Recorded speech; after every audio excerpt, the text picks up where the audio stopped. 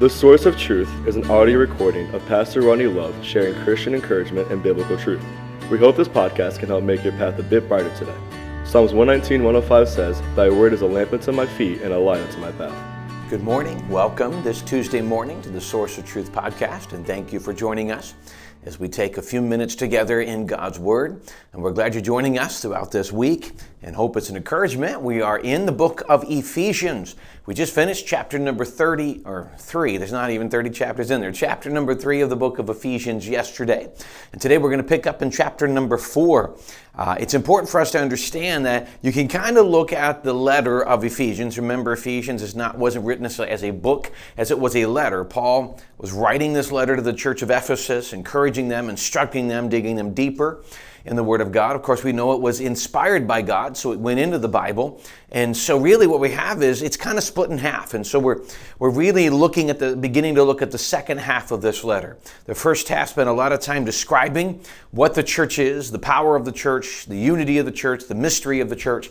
And now we begin to see some practical instruction to that church. And when I mean practical, he strikes right off in verse 1 of chapter 4, but very specific, and yet I say very practical instruction. So he starts in verse 1. He says, "I therefore, the prisoner of the Lord." Now he starts off with a phrase that he has used more than once as he references himself, a prisoner, a servant, things of that nature. Again, we mentioned this is a chosen position.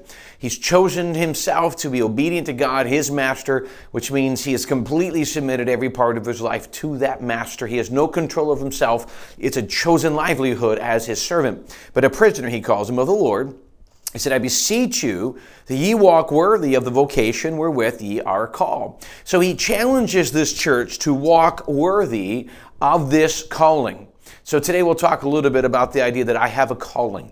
And again, now, one of the things I want us to understand is, and I've heard this, I don't think it's necessarily wrong. Sometimes I've heard this preached and taught. I hear someone immediately walk to the passage and they immediately say, this is just to the pastor of the church.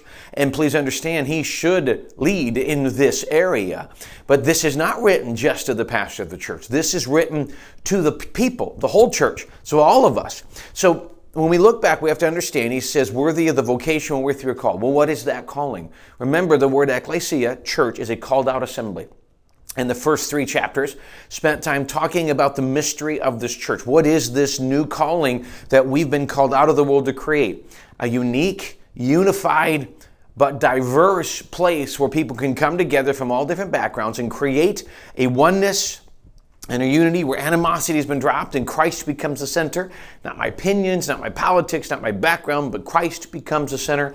And we're able to set aside the world's priorities for God's kingdom and focus the right direction. So he says, this is what this church has been called to do in this world. So we need to walk worthy of that. Now, what does he mean by walking worthy of that? I've heard we could go into a lot of detail. I think the most simplistic way to look at this phrase of walking worthy of that is really to recognize that we have received that calling and then recognize it means something. So here's the point. We are the representatives of God on this earth. So if we are, then as we live, as we speak, as we interact with other people, as we serve in our place of business, as we come to church, we need to recognize that what we do represents the person we claim to follow, Christ. And if my life and testimony is just anti what God would teach, I'm not walking worthy of that. I recognize that it's no longer just about me. By the way, it's never just about me. As a father, if I choose to live a horrible life, it affects my family. As a son, if I choose to do something to disgrace the name I've been given, the last name, affects my family. So everything we do affects others. We understand that. In this situation, it represents the church. But so he tells us to walk worthy, but then in verse 2, he gives us some basically how-tos on what to do that. So in verse 2, he says this, we walk worthy, with all lowliness and meekness, with long-suffering, forbearing one another in love.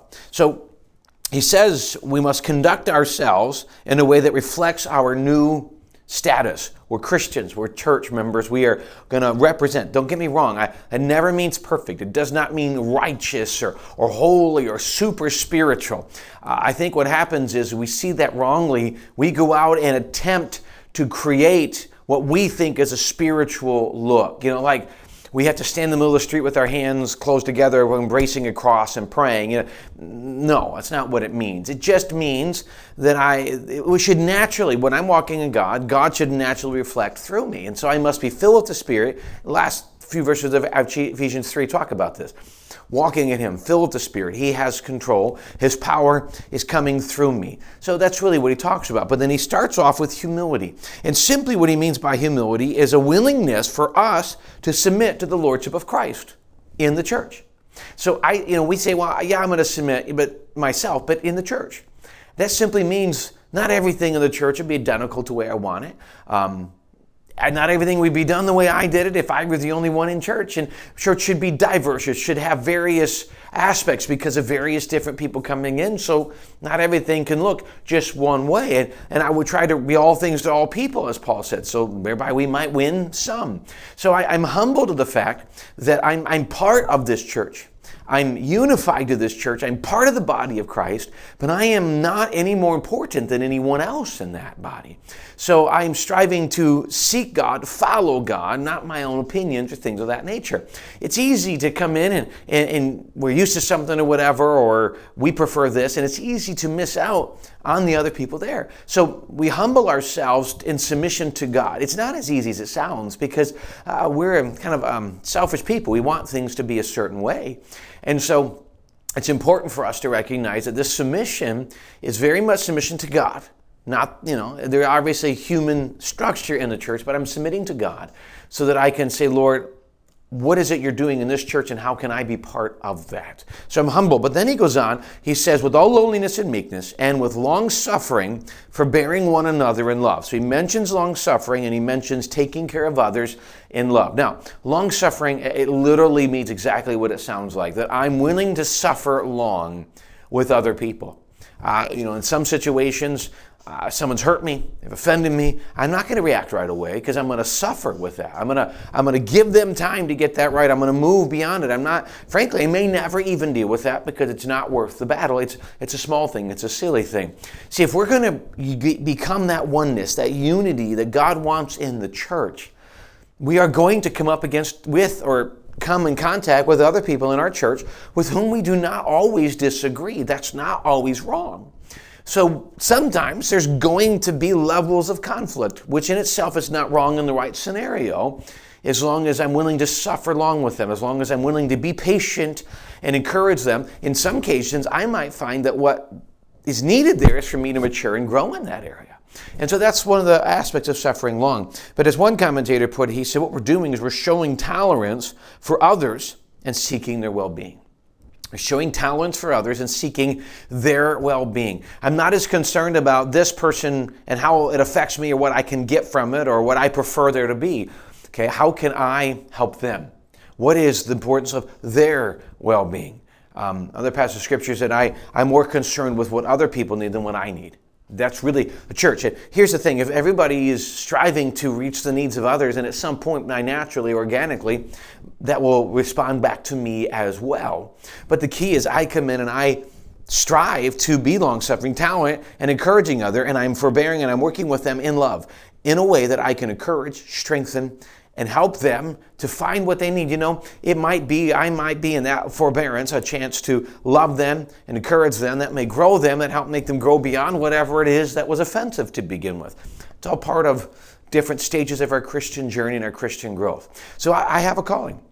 I have a calling as I become part of this church and I grow in the church that God has put me in, that I am willing to recognize that I submit myself to the lordship of the church, to Jesus Christ and His direction, which does mean submitting ourselves to others. And then I'm willing to minister to others and even sometimes be tolerant of struggles or things so that I can see Christ magnified and maintained. We'll talk a little more tomorrow about that unity and some very important aspects about that unity in it and how we continue to keep that. Well, let me tell you, thanks for joining us on this Tuesday morning. I appreciate the opportunity that you give to me on this daily basis to speak into your life and to unpack the Word of God. I really hope it helps, hope you understand, hope it's encouraging, and I hope that you'll stick with us and keep following along in God's Word as we strive to walk together through God's Word. Thank you again for joining us today, and we look forward to seeing you again tomorrow.